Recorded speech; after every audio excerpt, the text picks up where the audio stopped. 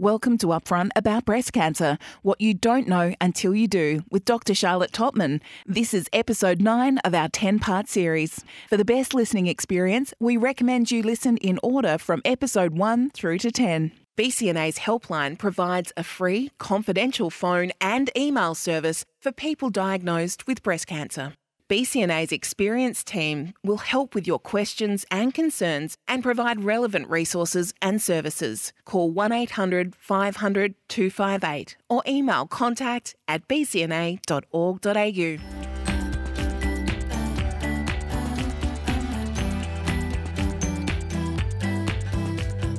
Welcome to Upfront About Breast Cancer, what you don't know until you do, with Dr. Charlotte Totman, brought to you by the Breast Cancer Network Australia. Welcome back to Breast Cancer Network Australia's podcast, Upfront About Breast Cancer, what you don't know until you do, a 10-part series with Dr. Charlotte Totman, who's a clinical psychologist specialising in cancer distress and also with lived experience as a woman diagnosed with breast cancer. In this episode, we are talking exercise. The major benefits of exercise, both psychological and physical, during and following breast cancer treatment are well documented.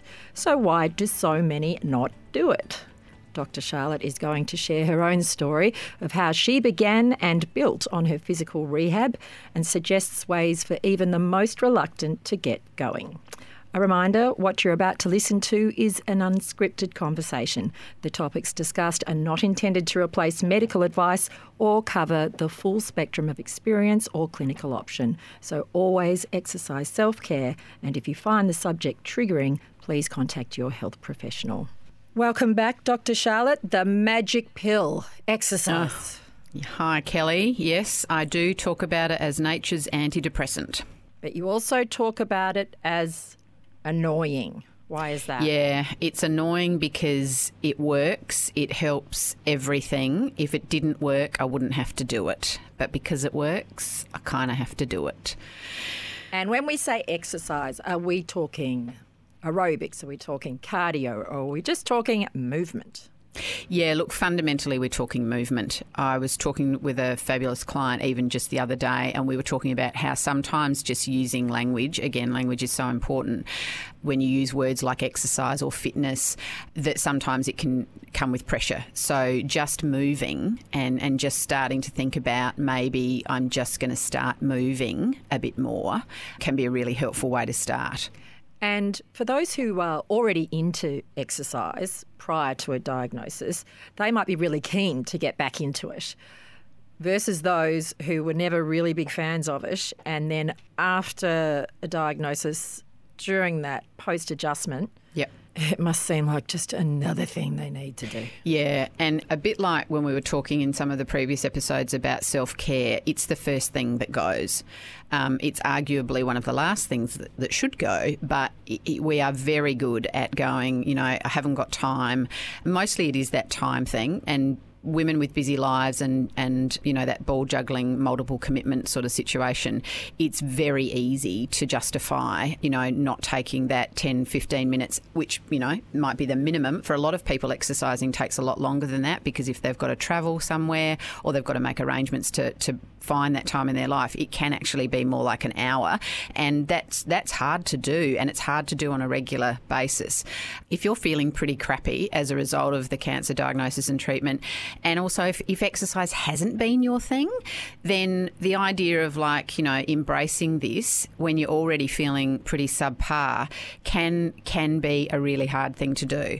A lot of my clients are a little bemused in the early sessions with me that this is one of the things I often recommend. It's kind of like, but I came to you, you're a psychologist and you're telling me to exercise. It's like, yeah, I know. I know. We'll get onto that, head stuff in a minute.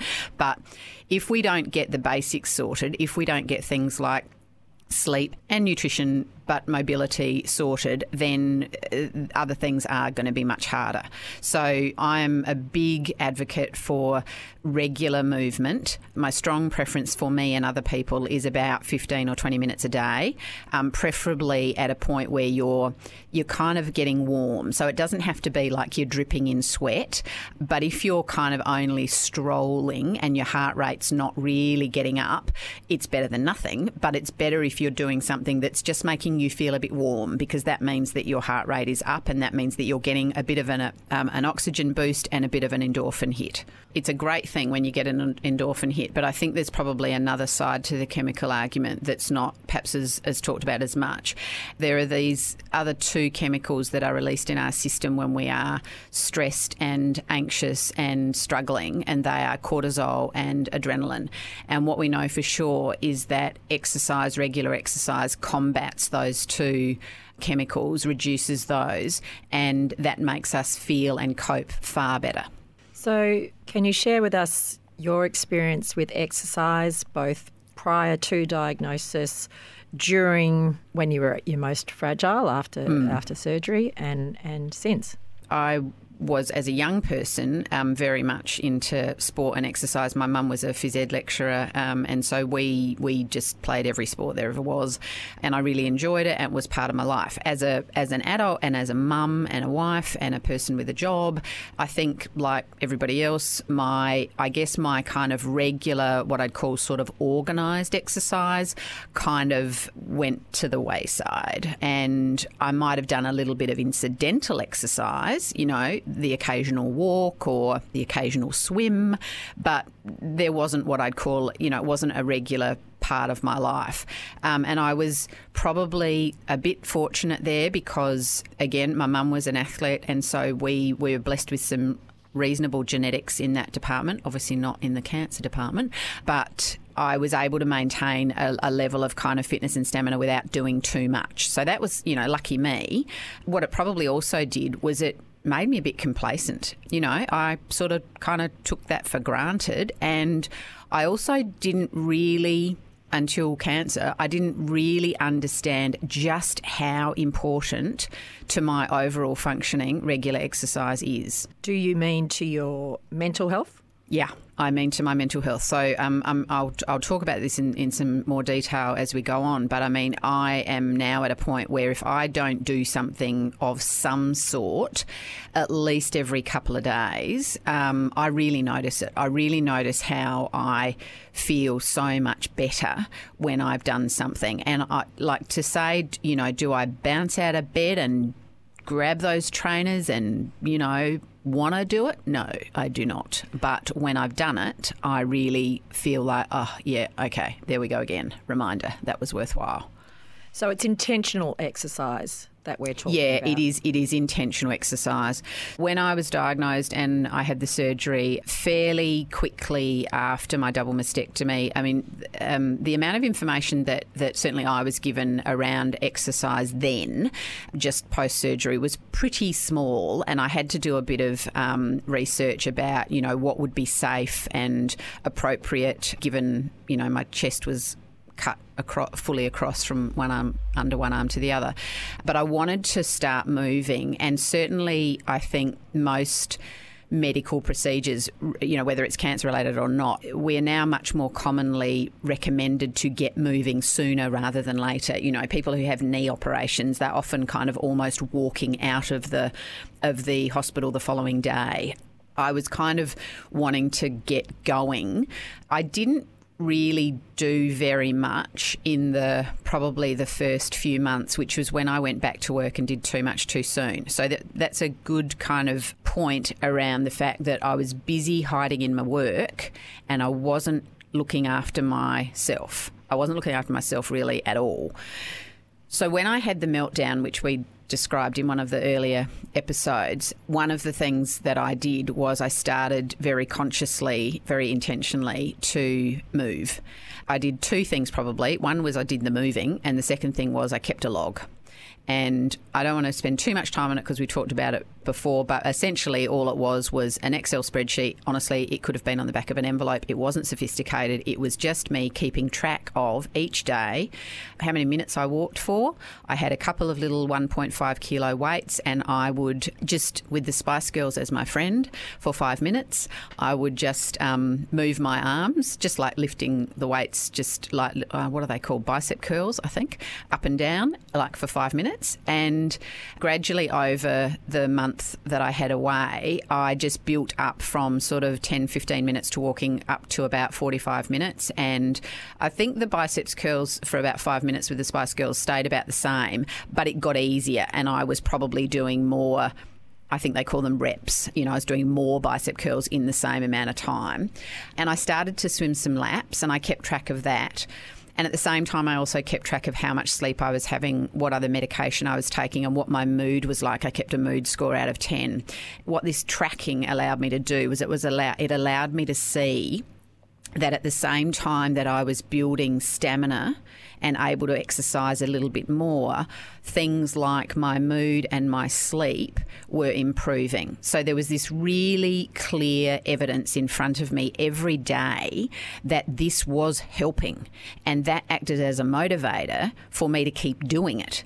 It was kind of accidental that I did it, and I'm not sure what would have happened if I hadn't kept the log. Maybe I would have kept going, but I feel really sure that it was a really helpful thing that I sort of did by accident. Did you notice flow-on effects, positive things? Yeah, I did. I think it made it so blindingly clear that when I went back home and I was still off work, and I had this plan that I was going to go back to work gradually a couple of months later, which is what happened, that having exercise as part of my daily or regular routine was no longer just some nice idea. It was actually essential. And that if I was going to not end up in another big puddle, then this was going to be something that I should do, but also something that I could do. And the things that I was doing, they weren't costing me any money. I wasn't signed up to a gym.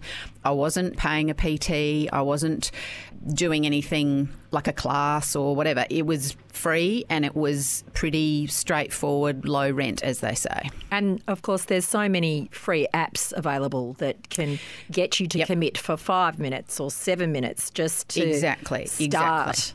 Yes, one of the clever things, technology is so helpful with this stuff, but one of the clever things that I've seen is apps out there, and these are research-backed apps where they've looked at the benefits of exercise, but one of the principles they've used is what's the minimum amount of time someone can not justify doing exercise. And so one of them, for example, is based on a 7-minute workout, and that's because basically who hasn't got 7 minutes in a day? Now, even 10 minutes might be too much, but 7 minutes, it's like, I don't know, 7 minutes is like I just have a shorter shower. I'll just get up 7 minutes earlier or go to bed 7 minutes later.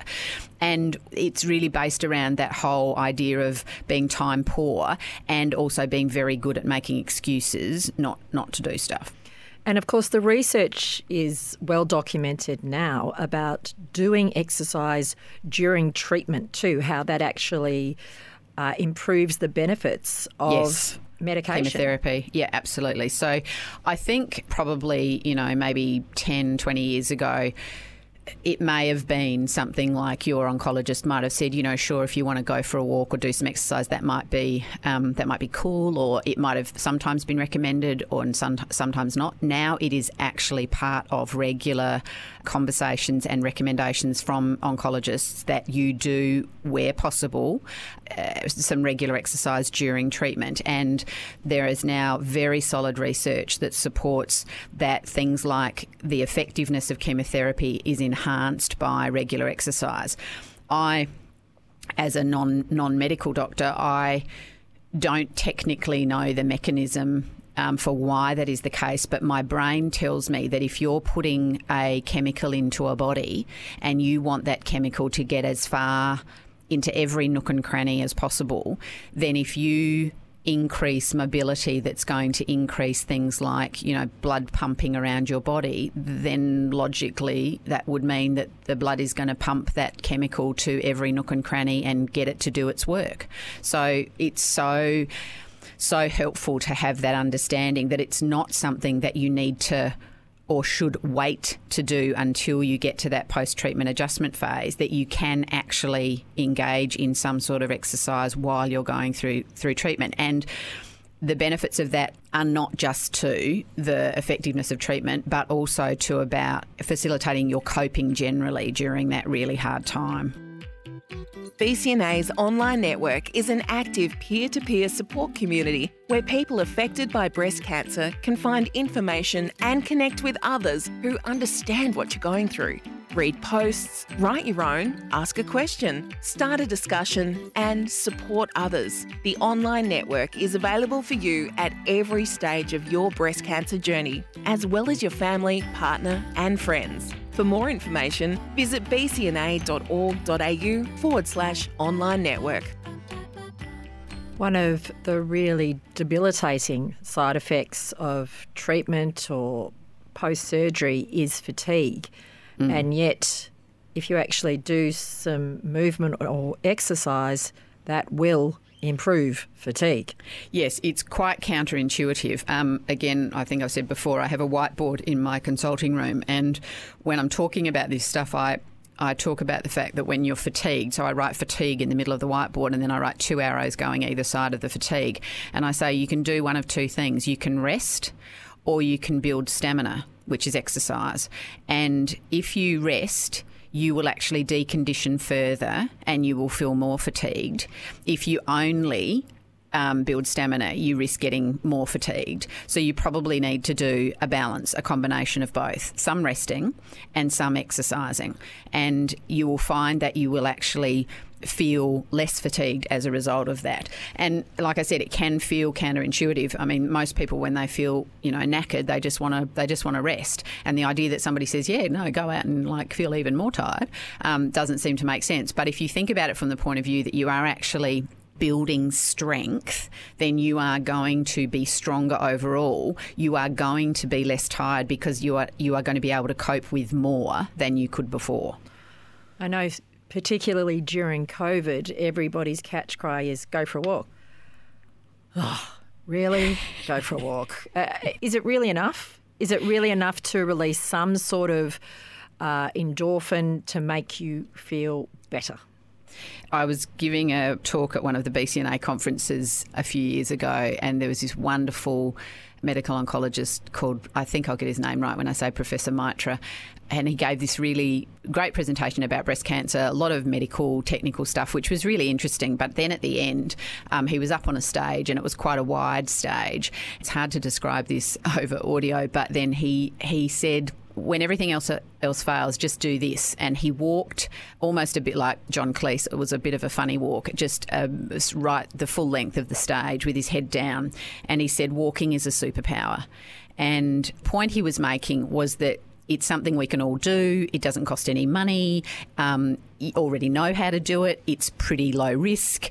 And it really, if you don't do anything other than that, that will be beneficial. There's lots of parts to walking that may not necessarily be obvious. So, yes, there's movement. You don't have to be power walking like Kath and Kim, but if you walk with some speed, you kind of get a bit of a rhythm going, and human beings like rhythm. Psychologically, we do well with rhythm. That's why we like things like the tide. It's why babies settle when they're patted on the back. We like rhythm. So getting into a movement where you're doing something rhythmic is a good kind of soothing thing for us psychologically. The other thing that happens with walking is, for most people, not always, but most people walk and there's usually some fresh air. There's quite often some sunshine. There's often, if you like, a grounding experience, which means that you feel connected to your environment. So you feel connected to your community. You will see landmarks. You will make eye contact with other people as you walk past them.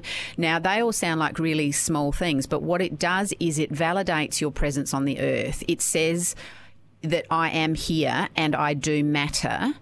And when you're having a tough time, that stuff really does count. So all of those parts can feed into why, what sounds like just kind of a walk around the block can actually be quite helpful. And the other thing about walking is that you can do other things while you're walking. You can listen to a podcast, for example. I wonder which one. I wonder which one. You can walk with a friend. You can walk with your dog. You can walk with your kids. You can listen to music. So you can pair it with other things that also, enhance the experience or make it a more efficient experience. I quite often suggest walk and talks with parents and adolescents because it's a side-by-side activity, you're shoulder to shoulder. It's much less stressful. It doesn't feel like a Spanish interrogation, and you can have quite a meaningful conversation with some of the people that matter in your life. So there are lots and lots and lots of positives for something as simple as walking. If we like rhythm as humans, are we likely to walk further if we walk to music? You forget the actual, I must do this, the activity. I mean, the short answer is very probably yes. For example, what that's making me think of is I walk on a treadmill a lot of the time. I bought it on Gumtree for $100. So these things are possible even if you don't have much cash. I quite often will watch David Attenborough's series about the universe. God, I never used to watch this stuff, but I love it now. And what I find is that if I'm watching that stuff, the time goes much quicker on the treadmill. If I'm watching the news and the blessed coronavirus, it feels interminable. So I have learned that there are definitely ways to make the experience of exercise more enjoyable, less sort of punitive. And that whole thing of kind of like not being so conscious of how many minutes I've been doing it. Okay, so for those that are struggling to just start, what are some of the things that could help them get started? I have heard of people who go to bed in their leisure wear so that they don't have to think when they get up to contemplate exercises, that they just literally get up and off they go. It's a little bit extreme. It's a little bit extreme. Is that what we need, like the path of least resistance? Yeah.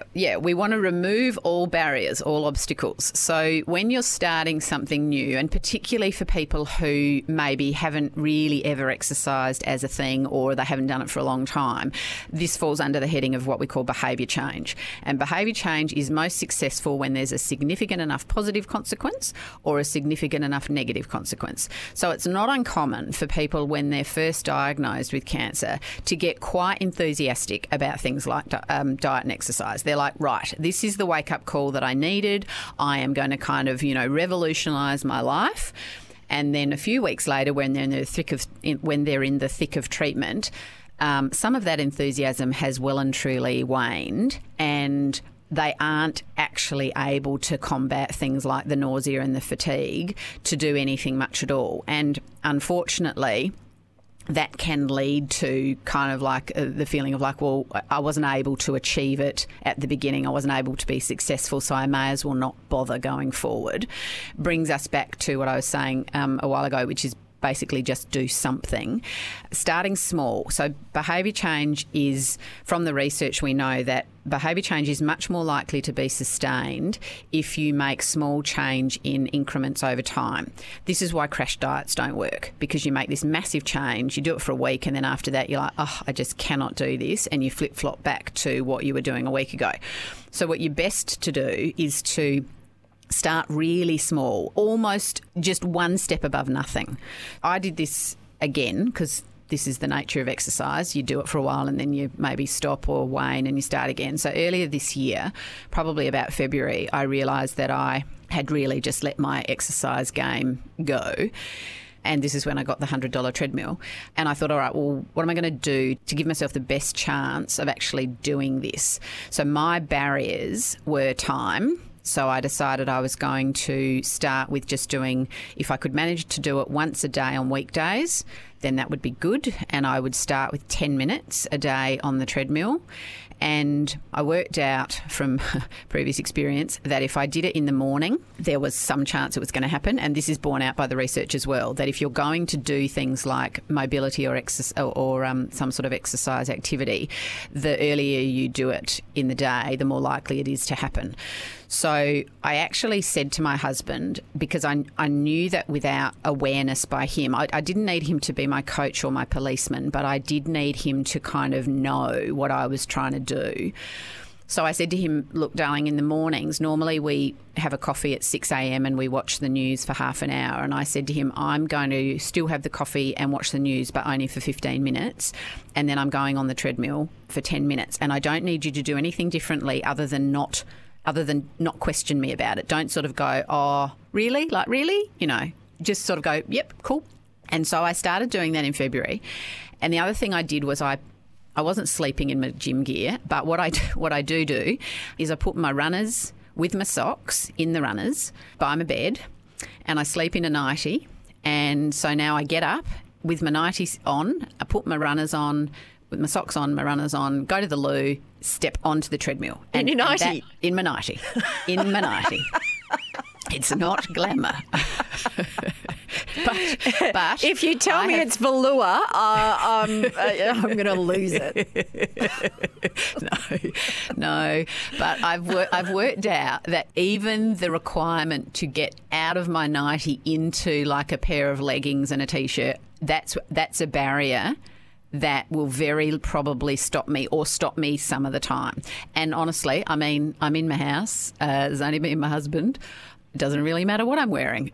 So there's some of the strategies that I use. Now, I started at 10 minutes. And look, this is not in any way to make me sound like I am some sort of a legend. I'm so far from that. But what I've done is I have used the fact that exercise can be measurable.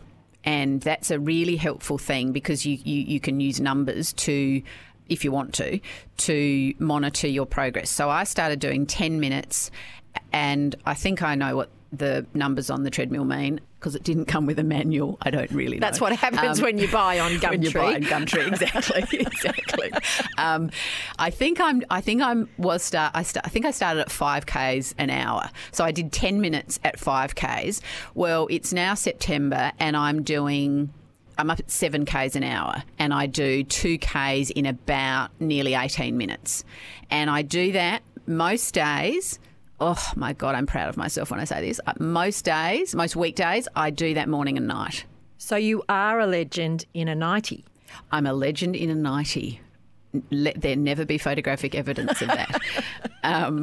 But I feel so much better than I did in February. Not that I wasn't a train wreck in February the way I was in 2019, but I feel so much better. My body image stuff is helped. So these are the things that exercise helps. My body image stuff is helped by this. My sleep is helped by this. My mood is helped. My side effects from things like the effects of hormone blocker, my fear of recurrence is helped, and my overall coping with just life is helped. All of those things I know to be true for sure. And that fear of recurrence is likely to be reduced because we know that healthier. Regular exercise actually does statistically reduce the chances of other cancers. Exactly. So you can actually benefit physically and psychologically because you are arguably, fitter and healthier as a human being. Your risk of all sorts of medical things is reduced, but also your risk of recurrence is reduced, and that in turn reduces your fear around risk of recurrence. So it can be incredibly helpful. And your mobility obviously is increased, and therefore the likelihood of falling or injuries is reduced, and I take it that your balance is improved. All of those things. And so because, and again, this is obviously not the case for everybody, but for a lot of people, cancer comes as they are in their middle to older years. And so other medical things, other frailties, and because we decondition so much faster than we recondition, if we are in treatment for several months, as is often the case with cancer, we can become much weaker. The other thing that I see, and we actually haven't talked about this in the rest of the series, but is really relevant, is that one of the really common psychological responses to cancer is a drop in confidence.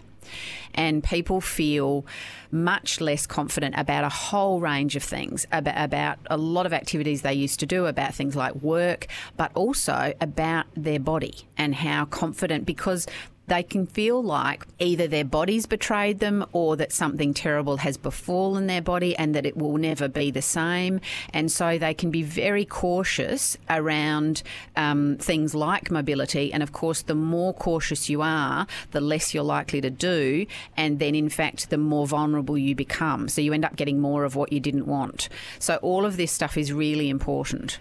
And women, by their very nature and science-backed, is that the vast majority already have body issues way before cancer enters the game.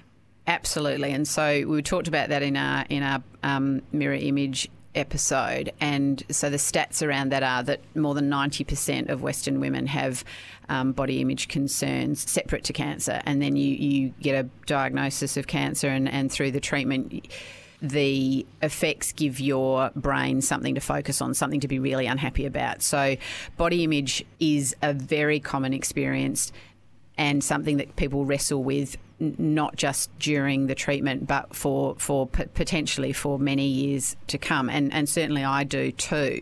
One of the things that I recommend, and we talked about this in the previous episode, was about focusing on what your body can do rather than what your body looks like. And again, that sounds easy, but exercise is so important there. And one of the things, again, I stumbled on this strategy without... I sound like a great psychologist, don't I? I just stumble over these strategies. You got it out of a cornflake packet. That's right, exactly. So I was using my little hand weights, the ones that I was talking about, the 1.5 kilos, and the Spice Girls and I were doing those for 5 minutes. Then I was trying to think what is different, and so this is at home with me and Manati, and I was trying to think what's different about this experience to, say, if I was at a gym, and I thought mirrors. Mirrors is one of the things that's different. Now, mirrors can act as a big trigger for body image, which is a reason that a lot of people will stay away from mirrors and stay away from gyms when they're struggling. But what I found, and again, this was by accident, I just got one of those, like a mirror that you'd have in your dressing room, just a long, thin mirror. I just stuck that up against the wall and I did the Spice Girls hand weight thing in front of a mirror. And what I found so interesting was that my brain responded very positively to seeing my biceps flex when I moved my hand weights. And this was all, of course, my biceps are right next to my scar. So this is all my chest. This is my vulnerability area, if you like. So I'm watching my whole upper torso move in a way that sends my brain a message that says, I am not broken. I can move. I have strength. It was so sort of startling to me that I'd been exercising for quite a while before I stumbled on this strategy. And then I found, God, this really makes me feel better. And I found it so interesting because typically I would have thought looking at myself in the mirror more, as we've discussed previously, would be likely to make me feel less good. But it was looking at myself in the mirror moving, where my muscles were... Now, I don't have very big muscles, but I could see whatever muscle I did have made me feel really good. So that's something that I recommend. And like you have talked before, the brain and associations of negative things can stop you wanting to do something. So is it about not doing too much too soon? Because you don't want to do that fad and either hurt yourself or to be exhausted or have pain and then go, no, I'm not going to do that. So it's just building up. building up slowly over time. Absolutely, we make these negative or positive associations very quickly. You've really only got to have one bad experience where something really jars or hurts for your brain to interpret that as a threat and to go, that's a bad thing to do and I'm going to stay away from that. And of course, you're going to get people around you saying, yeah, don't do that. Like, you don't do that again. That was bad for you. So it is about recognising what your starting point is. And this is where quite often we do recommend that people go and visit with an exercise physiologist, even just as a one-off. And what can be really helpful about that is that the exercise physiologist can assess you. And that means they actually take account of, like, you know, things like your age, your overall health, what your physical experience is, where your particular vulnerabilities might be, and give you guidance about the sort of mobility and the sort of exercises that will be really safe for you. And if you like, work out, now when I say a program, that makes it sound like much bigger and fancier than it needs to be. It might just be these 5 exercises would be a good thing for you to do, or maybe you might want to stay away from doing this type of thing. But that can be really helpful just in terms of setting you up for success. And then what I always recommend is, a little bit, just like I was saying at the beginning, February, it was 10 minutes each day. And then over, what are we, to September, how's my maths? About 8 months, it's gone up to be more than that, and I'm stronger and able to do that. But I've done that incrementally over those 8 months. Stronger in the mind and body. Absolutely. So the magic pill is there. It's there for everyone. It's free. Take the exercise pill. Yeah, take the exercise pill. Recognise that when you start, the hardest part is likely to be the first 2 weeks. Even if you're feeling, you know, full of enthusiasm and feeling really committed, often when we start doing something that we haven't done before, you might feel a bit stiff. You might feel like your muscles are really noticing the fact that they're doing something. And it's in those first few days, in fact, that you're most likely to quit. So it's almost like you want to double down and go, okay, well, it's not so much about how I feel in the first 5 minutes. It's going to be more like the first few days. And then that's going to be the time when I really have to go, no, I've got to push through this and keep going. And once you get through about the first couple of weeks, that's when you've started to actually create some stamina and you're getting some progress and runs on the board. It gets easier after that. But the other thing to be mindful of is that behaviour change takes time. It takes time for a new behaviour to become an established behaviour. There's some research that I was having a look at a while ago, and it was what's called a meta-analysis, which is just a big study of a lot of other studies. And the average number of days for a new behaviour to become an established behaviour was 77, which is 11 weeks. I thought it was 30 days. 30 days to break a habit or form a habit. Yeah, that's no what longer. It used to be. No longer. It used to be, 6 weeks was what most people thought, but it's a bit longer. But the reason that I highlight that is that it's about kind of setting expectations and going, okay, well, if I'm going to do this, and if I fall off the wagon after a couple of weeks, which a lot of people do, it's about getting back on the wagon and doing it again, but also feeling like if I'm able to manage to do this for like a school term, if I can do something every couple of days for about a school term, the chances are that's going to have embedded itself in my life as part of my routine. And that's a really nice thing to kind of look forward to, I guess. Well, we hope that inspires everyone to get up and get moving. But don't forget to get back to the podcast too for our next episode, Fear of Recurrence. And if this episode on exercise has helped you, why not share it with someone else who might benefit? We'd love you to rate and review the podcast as well and subscribe so you never miss an episode. And also in the show notes is a survey. It takes a few minutes and will help us to tailor and create content that's relevant. And if you're looking for information specific to your diagnosis, download BCNA's My Journey. Visit myjourney.org.au. It will provide all the information you need and nothing you don't.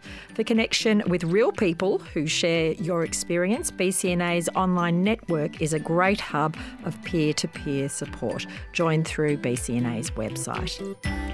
And in our next and final episode, we're talking about fear of recurrence. big trigger for fear of recurrence is physical symptoms. It doesn't have to be a physical symptom in the same way that it was when you were first diagnosed, or it could be. So it doesn't have to be a lump, but it can be other things. It can be headaches, it can be bone aches, it can be a change in the rhythm of your body. It can be a rash, a bump, a lump. It could be anything really. And what is extraordinary is the brain's ability to, upon noticing that particular symptom, is to instantly make the link between that and a recurrence. And it happens to me. I can get a headache which could be born of fatigue or dehydration or stress, and in an instant I can have convinced myself that I've got brain mets. Our theme music for this series is by the late Tara Simmons, who lost her life to breast cancer. We're very grateful to her family for allowing us to use her music. I'm Kelly Curtin. It's good to be upfront with you. Thanks for listening to Upfront About Breast Cancer, What You Don't Know Until You Do, with Dr. Charlotte Todman, brought to you by the Breast Cancer Network Australia and proudly supported by JT Reid.